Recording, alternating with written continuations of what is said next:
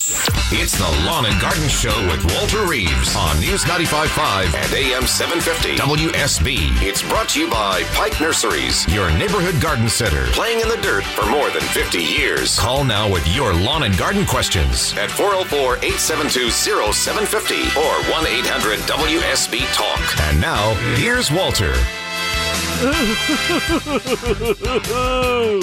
Who spilled water on my headphones? Who spilled water on my... Oh, my gosh. That was an unexpected beginning to the show there when Walter puts his headphones on and is full of water. Might have something to do with me because I did spill my water earlier this morning. I didn't realize it got on my headphones, on the foam of my headphones. All right. I'm operating under duress this morning, but it is the Lawn and Garden Show. It is 6:07 at News Talk WSB, 50 degrees outside. I am Walter Reeves with the wet headphones. See if I can squeeze the water out of them right now. Oh, man. Okay, paper towel to the rescue. Ashley Faster has paper towels to the rescue. Thank you, ma'am. Paper towels to dry out the headphones. Thank you so much. And we are taking the water out. Oh, that's better. That's much better. Dry headphones, my friends. We have got dry headphones on the Lawn and Garden Show, and that means we'll have an even greater show than we had originally planned. All you have to do if you want a garden question answered this morning is to call me, 404-872-0750. 404-872-0750. Get you in, get your question hopefully answered. I have an experiment that I want you to do, if you can, with me, to see if we can learn a little bit about Asian ambrosia beetles. Now, for some of you who remember, this has been easily 10 years that people have called and said, Mr. Reeves, I have toothpicks sticking out of the limb of my crepe myrtle, out of the limb of my fig tree, out of my Japanese maple. There are several that are affected by this beetle. And when the female beetle crawls bores into the trunk or the limb of a tree, it pushes out some sawdust, basically, and she knits it together with webbing, and so it looks like a little white toothpick, literally a little white toothpick sticking out of the trunk of the tree. It can be numerous, can be 5, 10, 15, 20 sometimes, sticking out of the trunk of the tree. And so the question always is, well, can I spray it now that I see the toothpicks? And I'm sad always to say, no, you really can't. Because insecticides simply don't penetrate. They don't go far enough into the trunk through the bark to kill the ambrosia beetle once it's inside. So you can't do anything now. But I say when they're out next year, then you can spray. Then you can protect the trunk of your tree if you think you might have them. And I've discovered a way to monitor when they are out. This is the cool part. There is an easy way to monitor when the Asian ambrosia beetles are out flying around looking for your crepe myrtle or your Japanese maple or your flowering cherry tree, all of which could be attacked by the beetle. And here's a trap. The first, I want to give you 2 traps. This is a bonus morning. 2 traps. Either one works pretty well. The first one is simplicity itself. You get a 2-liter soft drink bottle. Easy to find, right? Go to your recycling bin, get the 2-liter soft drink bottle, take a pair of scissors or a razor knife or something, and cut a great big hole, like halfway through, all the way from top to bottom, about half the whole wall, I guess you'd say, of the 2-liter bottle is cut away. Just cut it to make a great big window so you can get into the bottle through this great big window. But leave a little bit of the bottom clinging to the bottom of your bottle there. You want some of the bottom of the bottle hanging so that you can put a squirt of, get this, Purell hand sanitizer in the bottom of this cut-out, windowed 2-liter bottle. Now, why do you do that? Why Purell? Because the Asian ambrosia beetle is very, very attracted to ethyl alcohol, and Purell is one of the only hand sanitizers that uses ethyl alcohol as its main ingredient, the thing that sanitizes your hands and fingers. So you put a dab, put a squirt of the Purell in the bottom of this 2-liter bottle that you've cut a big window in the side, maybe get some string and hang it from the limb of a tree, from your crepe myrtle or your flowering cherry, whatever you got, and just hang it there. And the ambrosia beetles are attracted to the ethyl alcohol, but they come into the window, into the hole in the side of the bottle, and they get into the Purell and get stuck. And you then can go up and count them and say, okay, there's 1, 2, 3, or there's none. If there's none, then you probably don't have any beetles that are flying around any time in the recent week or so. You need to renew the Purell every 2 or 3 days because it does evaporate. And so if you find beetles, then you know now it's time to go spray the branches and the limbs of my fig or my crepe myrtle or my flowering cherry or whatever. They seem to get into limbs that are 3 inches or more in diameter. I don't think I've ever seen one in a 2-inch diameter limb. So it's not the little limbs at the ends of the branches. It's the bigger limbs, the trunk and the big limbs that generally seem susceptible to the Asian ambrosia beetle. Now the other trap is almost the same, except this time you take a 2 or 3 inch diameter limb, and I had cut down a dogwood last year, and I took this dogwood limb about 3 inches in diameter and about 18 inches, I guess, long, and I put it in a vise in my basement, a little workshop in the basement. I put it into a vise so it could be held steady, and took a spade bit. I used a 1/2-inch spade bit on my drill and drilled a hole down through the middle of this chunk of limb, just a nice 1/2-inch wide hole down the middle of the limb, about 4 inches deep. And into this hole, I can pour, you got it, ethyl alcohol. I use vodka, but you could also use grain alcohol, whatever you got that's got alcohol in it, ethyl alcohol in it. You pour it down the hole. And I made a plug out of another piece of limb that I just chopped up that was about the same diameter, a 1/2-inch diameter, stick it in the hole, hold it down with my thumb, and put that out. Hang it up maybe with a piece of wire from another limb of a tree. 2 different traps, one with a windowed 2-liter bottle, Purell in the bottom, another, a limb that you've cut a hole in the middle and pour some ethyl alcohol in to attract the beetles. When you see them on the limb, they'll make, let's what happened to me last year, within 4 days, 3-4 days of hanging the limb in my cherry tree, one of those beetles had bored in, and there was a toothpick sticking out of the limb of that branch I had hung from my flowering cherry. So if you want to do either one of those things, make those traps, it'd be fun to have you report to me what you've caught. You can email me, georgiagardner@yahoo.com, or you can call on the show and let me know that you've caught some beetles. I would really, really like to know if these traps are effective and how easy it was maybe for you to be able to use it and count the beetles that are in there. It'll be interesting for all of us and a great, valuable experiment for all of us to learn a little bit more about. All right, let's go to the phones. We got all sorts of people on the line right now. Ed is out in Johns Creek and joins us on Lawn and Garden. And push the button here. Hey, Ed, good morning. Welcome to Lawn and Garden. Hey, good morning, Walter. What's up? Listen, I've got, I live in, as you said, Johns Creek, and I've got about a dozen or so pine trees in my yard, and 3 or 4 of them have developed what's been diagnosed as canker. Yeah. The cankers are in various stages, and on one tree that which really prompted me to give you a call is between my house and my neighbor's house, and the tree is about 18 inches in diameter, about 40 to 60 feet high. Sure. Has 2 cankers. One, they're both up about 10 feet in the tree, and one of the cankers is about, as I said, on 3 to 4 feet high by 1 foot wide, and one is on my neighbor's side, and the other is on my side. And really, my question has to do with, first of all, what causes canker? Just a thumbnail. It's a fungus. There's fusiform rust canker, and there's pitch canker, which is formed by some other fungus, but I can't remember what it is. But both of them are fungal. And okay. And are they treatable? No. Okay.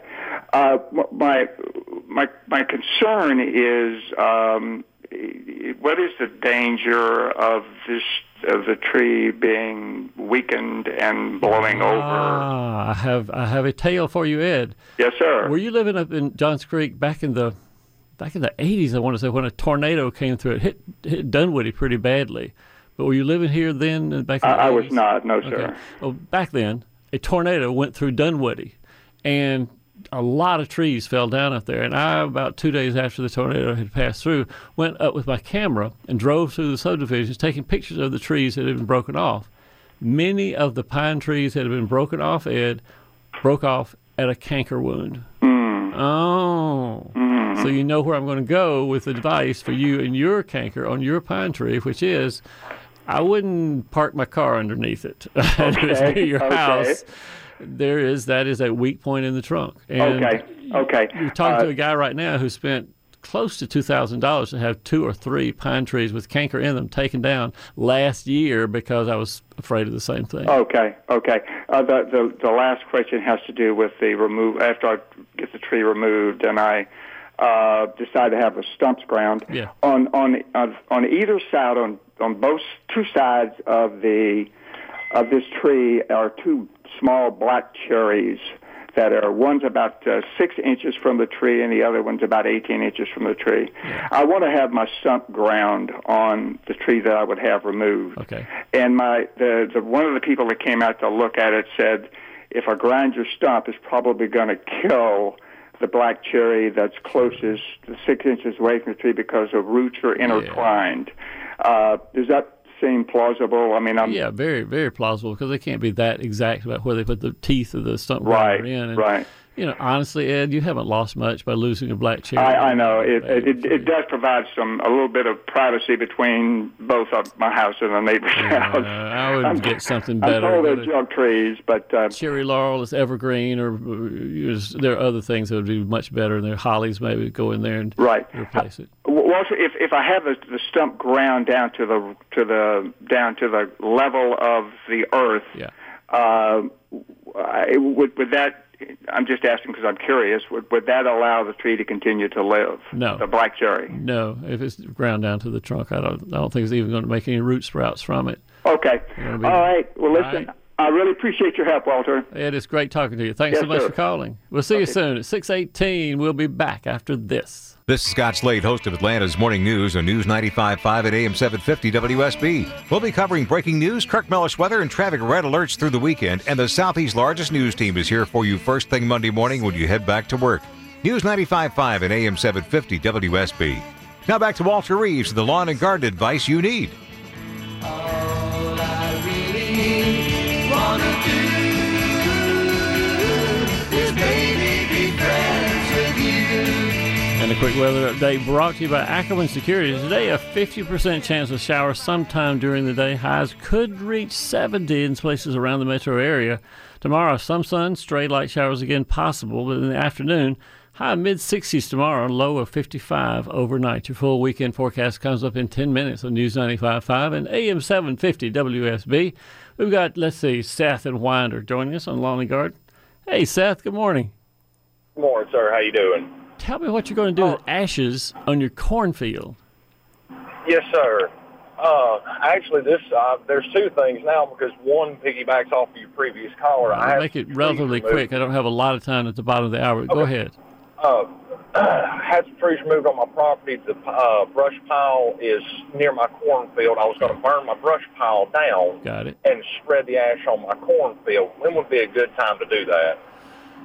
The best time would be after you have taken a soil test to know exactly how much lime or how much the pH needs to be adjusted in the cornfield. The second best time would be anytime you feel like it. The third time would be maybe tomorrow, when the rain can wash it into the soil. But ashes, I mean, you probably know this already, Seth, but ashes are like lime. You put lime on a field or on a lawn, either one, to adjust the pH so the soil is not so acid, and makes the fertilizer go into the plants a lot better. So ashes act like lime, and they do the same thing. They raise the pH some and make the corn get the fertilizer a little easier. Awesome. And the second thing, real quick for you, your previous caller was talking about his specific situation. My situation was very similar to that. I had 2 small trees near 2 pines that I needed taken down. Yeah. There was a local man, a company called Overalls and Chainsaws, actually did that specific thing. And so far, both of my, now this has been about a year and a half ago now, both of my small trees are still alive. I found the guy on Facebook, and I thought the name was kind of funny. Yeah. So I called the guy up, and the man did me a great price and did a really good job. So careful. I don't know if that's something for that fella or not, but it'd be worth a shot. I just wouldn't want to guarantee that. I want to keep your other trees safe and happy here while I grind with these big teeth of my stump grinder, while I grind up your The man didn't grind the stumps down. He actually cut them off really low and just drilled a couple of holes in them. And the way he explained it to me was just letting Mother Nature do its thing slowly over that stump would allow the other trees time to kind of branch away. So he wasn't grinding at all. Yeah. No, sir. He just cut them down almost flush with the ground. I don't disagree with that at all, Seth. I think that drilling holes in the stump allows water, rainfall to get inside there. If you want to sprinkle a little fertilizer on top, it helps to decompose organic material in the presence of moisture, so you can do that too. But the holes in the stump, here, it makes sense to me. And I can see now how you kept those other trees around it safe. Thank you for calling, Seth. We got to get out of here at 6:27 at News Talk WSB. More Lawn and Garden right after news. It's the Lawn and Garden Show with Walter Reeves on News 95.5 and AM 750 WSB. It's brought to you by Pike Nurseries, your neighborhood garden center, playing in the dirt for more than 50 years. Call now with your lawn and garden questions at 404-872-0750 or 1-800-WSB-TALK. And now, here's Walter. 6:35 on a Saturday morning, 50.1 degrees outside. This is Lawn and Garden. I'm Walter Reeves, the Georgia Gardener, here to help you be more successful. All you have to do is ask questions. I don't know what it would take, but if you'll tell me what it would take to make you more successful, I will try to get you there with some combination of research-based information and a little experience on my part that can tell you how you can reach the goals that you have set for your landscape. The number is 404-872-0750. And since Ashley Frasca is here in the call screener seat, we will take some Twitter questions. If you're on Twitter, have a Twitter account, just hashtag #AskWalter with your question. Ashley will read it out later in the show, and we'll answer it on the air. Again, 404-872-0750. Michael is in Dallas and joins us on Lawn and Garden. Brother Michael, good morning. Hey, good morning, Walter. How are you? I'm doing great, Michael. What's up?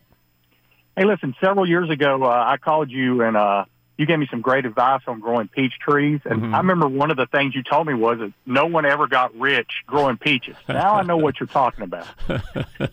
I've got these little varmints called squirrels. Oh, yeah. And I've tried everything from reading things on the internet, putting mothballs out there. I don't want to plink them and get rid of them. I just don't feel comfortable doing that. Yeah. Is there a natural shrub or a plant that I can grow, or what's some advice to keep these squirrels away from my trees? One-word answer to your first question, no. There's not a repellent particularly that is effective against squirrels, shrubs, or flowers, or sprays, or anything else that I've ever found. And the real answer that I use myself just to keep them out of my tomatoes is I have a live trap, and I trap and remove. I take them to a little park near my house that I figure I'm a taxpayer, so I own part of that park, and so I release them there. So that's what I do for squirrels. I don't try to plink them, as you say. I don't try to poison them. I don't try to trap them with lethal traps. I just take the live trap and remove them to somebody's place about 2 miles away. Okay. That's all. Well, I'll invest in about 10 traps then. Well, they're going to be it's pricey for that, but 1 or 2 is fine. I bait them with sunflower seed back in the back past the trigger, and nail them to the ground. I get some 2 big long spikes I got from Home Depot that I stick in the ground beside them to sort of hold the trap in place so they can't get underneath it. And you can trap, I know last year between the middle of May and the middle of June, early July, I had 10, I believe, squirrels that I'd taken out. Okay. Well, I'll give it a shot. It's not to say they won't move in. Others in the neighborhood will say, look over there at Michael's peach tree. Let's go over there now.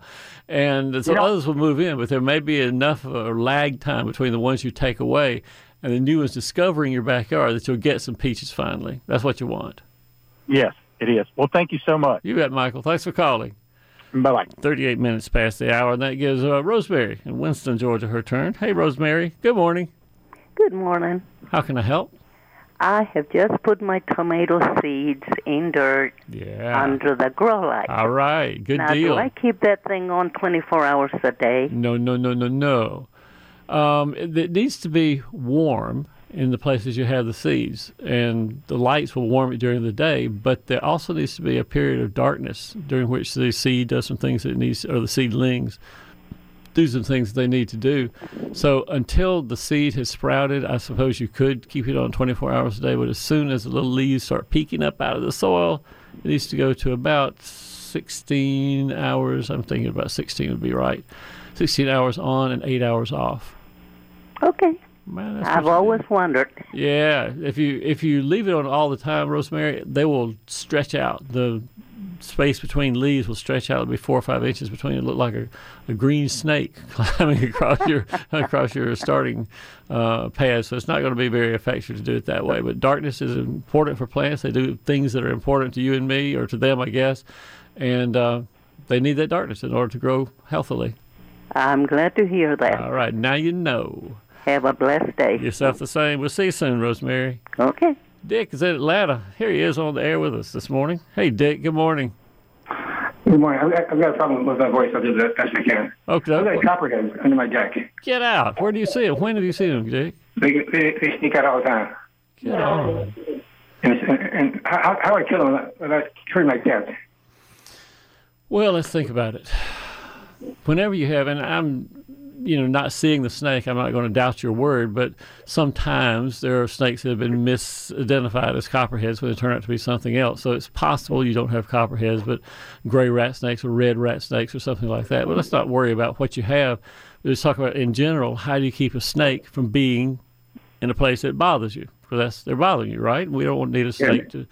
Well, they really are copperheads. Yeah, make you, watch your step when you go down off the deck sometimes. The only thing you can do, there are no repellents, just like I said to the caller a minute ago with squirrels. There are no repellents that make snakes go away. I know there are things that are sold, like mothballs and sulfur and things like that. They do not work. Research has never shown that they work, so don't waste your money on them.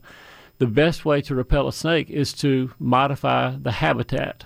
And the habitat is, why is a snake anywhere? Why is a snake under your deck? It's because they found something they like. They either found crickets and frogs and earthworms and things they can eat. But that's one thing they're looking for. They look for shelter, obviously, to keep from being, beaten on the head by people like you, Dick. And they, maybe a little water underneath there might be useful to them too. So if you can think of what habitat, what conditions am I providing for snakes underneath my deck? Maybe it is shelter. In that case, honestly, the best thing to do is to enclose the bottom of the deck so they can't get underneath there. I mean, that's... Unfortunately, the deck is off the ground. You can't climb it. Well, that is, get a good carpenter to come look at it and see if there's any way in the world that it can be sealed. Because if you can seal it, then they're less likely to be there. I mean, they can't be there because you seal it up. Right. If you have any things like log piles, stone piles, lumber piles, sheds and things like that, that's another good habitat for snake, because they can get in there and eat the crickets and eat the frogs, eat the lizards. You can take those away. Eat. Yeah. So take those piles away. And knowing that you don't much like snakes anyway, Dick, I also recommend getting a walking stick is what I call it, a walking stick that you put by the back door or by the steps to the deck or somewhere that's easily accessible. And whenever you go down, just thump it on the ground. Just go bump, bump, bump, bump, bump on the ground. Because that's how snakes find their prey, one, but also find their antagonists, two, the things that prey on snakes. Like humans and things, they do not like big vibrations. That scares a snake to death. They think, oh man, something's bigger than me. It's going to come eat me. I got to get out of here. I got to keep my head low. I don't want Dick to see me down here.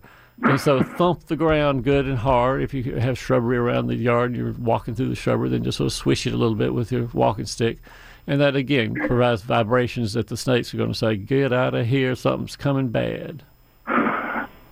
Thank you. Modify the habitat, Dick. That is the only thing you can do. Keep your grass mowed. That's the third thing. Last thing I guess I say is keep the grass mowed so they don't have a place to crawl towards the house from the woods. Thank you much. All right. We'll see you, Dick. Thanks for calling. And again, we did not specifically identify that as being a copperhead. Dick believes it is, and I'm going to take his word for it. But for any snake, if you don't like snakes, and I'm not going to say you need to like snakes. Snakes are beneficial, sure, but some people just don't like them. But that doesn't mean you have to kill every snake you see. You can modify the habitat so you never have any snakes there. Remove the log piles. Find the habitat where they like to hide and get underneath things like underneath the deck there, underneath a shed or something like that. And if you modify the habitat, then the snake is going to go somewhere else. And if they're somewhere else, not your problem. Russell is in Rockmart, Georgia. Hey, Russell. Good morning. Good morning, Walter. What's up? So I'm in the process of buying a house. There's this big, beautiful magnolia tree in the front yard. Yeah. That has completely eradicated all the grass. Yeah. what would you recommend for trying to get grass back under there? My fiance won't let me cut down the tree. So, you're not going to grow grass underneath the magnolia tree, Russell. Many people have tried, and many people have come up short on that endeavor. The plants that you can grow, it looks just like grass, and your fiance is going to be very happy with you, is either monkey grass, or my preference is mondo grass. Mondo is a kind of grassy-looking plant. It's really a lily, but nonetheless, it grows really well in deep shade. And that's what you got underneath the magnolia. And that's why grass itself won't grow there, because all our turf grasses like fescue and things like that need at least 4 to maybe 6 hours of sunshine in a day. You're not going to get that underneath the magnolia tree for sure. All righty, sounds good. I appreciate it. So find some mondo. And honestly, you don't need to go to a nursery to buy it. A lot of times, if you just ask around with your friends at work or at church or someplace where you have a gathering of people and just say, does anybody here have a little patch of mondo grass in their backyard they don't want? And you'll find, Russell, lots of people do. And they may even know what it is, but they know it's an evergreen, grass-like plant that they maybe want to get rid of for one reason or another. You can dig it up with a shovel, divide it. And, man, these are so easy to divide. You can dig a shovelful, there'll be 50 plants in that one shovelful. And I was in my backyard yesterday looking to the place that I had planted mondo grass about 4 years ago at 6 inches apart from each other. I hired the kid down the street actually to do it for me. And he, in that period, had covered an area maybe 10 by 10, I guess. It is now easily, Russell, 20 by 20, solid green. It's just perfect back there. And I don't have to worry about the shade from the crepe myrtles coming down and killing my grass, because the mondo grass now has covered everything up. It's nice and green, looks like great in the backyard. Mondo grass can take a lot of shade. M-O-N-D-O, mondo grass. Get it from your neighbors if you can. Perfect. I'll have to look into that. All right. Thank you. Thank you, Russell. Thanks for calling. We'll see you soon. Thanks. It is Sally's turn. Sally's out in Avondale Estates here in Atlanta. Hey, Sally. Good morning. Good morning, Walter. Yes, ma'am. I've got poa weed in my fescue, and when I had my yard treated the other day, the guy left me a note saying that he treated for broadleaf weed, but it would not take care of poa. So what should I do? I'm thinking, Sally. You can hear the gears grinding right now. You know, I have such a love-hate relationship with fescue. This just doesn't make it any better. I don't think you can do anything right now, Sally. To be truthful, I don't think it's anything practical or easy to do with the fescue. I think the best thing to do is leave it alone. If you want to go in there with this really heavy clump of the poa annua, then go in and spray it with Roundup, but you're going to have to sprinkle some fescue seed in there afterwards when the poa is dead. The way to prevent it is to do the weed prevention, do the pre-emergent in the fall, sometime around the first or the second week of September. If you put any pre-emergent out worth its salt, like Halts or Dimension or pendimethalin or any of those things, will prevent annual bluegrass from sprouting if you put it out at the right time. So you got to do it around the 1st to the 15th of September, and if you do it then, most of the time, all the grass that wants to sprout during that time will not be able to, and you can just get rid of the poa that way by preventing it. But right now, this year, Sally, sorry, I don't think there's a way to do it practically that you can accomplish. Thanks for calling, though, at 6:48 at News Talk WSB. We'll be back after this. This is Scott Slade, host of Atlanta's Morning News on News 95.5 at AM 750 WSB. We'll be covering breaking news, Kirk Mellish weather, and traffic red alerts through the weekend. And the Southeast's largest news team is here for you first thing Monday morning when you head back to work. News 95.5 at AM 750 WSB. Now back to Walter Reeves, the lawn and garden advice you need. I love you. A, B, C, D. Can I bring my friend to T, E, F, G, H, I, J? I love you. Oh, that's a nice song. Today, well, let's start by saying the weather is brought to you by Ackerman Security. 50% chance of showers today. Highs could reach 70 around town this afternoon. Tomorrow, some sun, some showers. We'll see what happens. Possible in the afternoon, highs in the mid-60s. Low around 55 tomorrow night. Your full weekend forecast comes up in 10 minutes on News 95.5 and AM 750 WSB. Bill in Williamson comes up right now on News Talk WSB. Hey, Bill. Good morning. Good morning, Walter. 5 years ago, I bought what I'm calling a weeping red bud. It's about, it's pinkish purplish. It's not red. Yeah. It weeps over. The trunk was 2 feet tall, straight, and it has not grown at all as far as height is concerned. Is there any way that I can get that height taller? It seems to me, my memory is that some weeping redbuds are genetically weeping. Their habit of their limbs is simply to droop over, however tall they are, and some are grafted. And I'm not sure whether you have a grafted one or a natural one. Do you? Yeah, that's what I was concerned about, the grafting. I'm also having shoots coming up from the bottom that are straight. That sounds like that probably indicates it's grafted, doesn't it? Yes, it does. And if it's grafted, then wherever they grafted the weeping limbs onto, it's not going to get any taller than that. Okay, I figured that. Well, sad to say. Now, that said, Bill, I have a redbud in my backyard that surprised me as I was walking around yesterday. I got it easily 5 years ago, just like you. It's called Donald Egolf. He was a redbud breeder up in the Northeast. And Don Egolf had one that was named after him because it is so, most redbuds have a lot of flowers on it. This one has even more than a lot of flowers. It is covered up solid, the limbs, the branches, the twigs. And mine started out 2.5 feet tall, and then went to 2.5 and 2 inches, and 2.5 and 3 inches, 2.5 and 4 inches. And I went yesterday, it's up to my shoulder already after 5 years. So it got a lot taller than I thought it would. It's going to be pretty dwarf, but still bigger than I thought it would. But yours, I think, is going to stay where it is right now. Okay, and explain to everybody why it's called a red bud rather than a pink bud. Because most of them have red, purplish red buds on it. That's the best example I have. I don't know, Bill. Why is it called red bud? Good question. Most of the buds on it are red. Yeah, 6:57 at News Talk WSB. Back to more Lawn and Garden after news.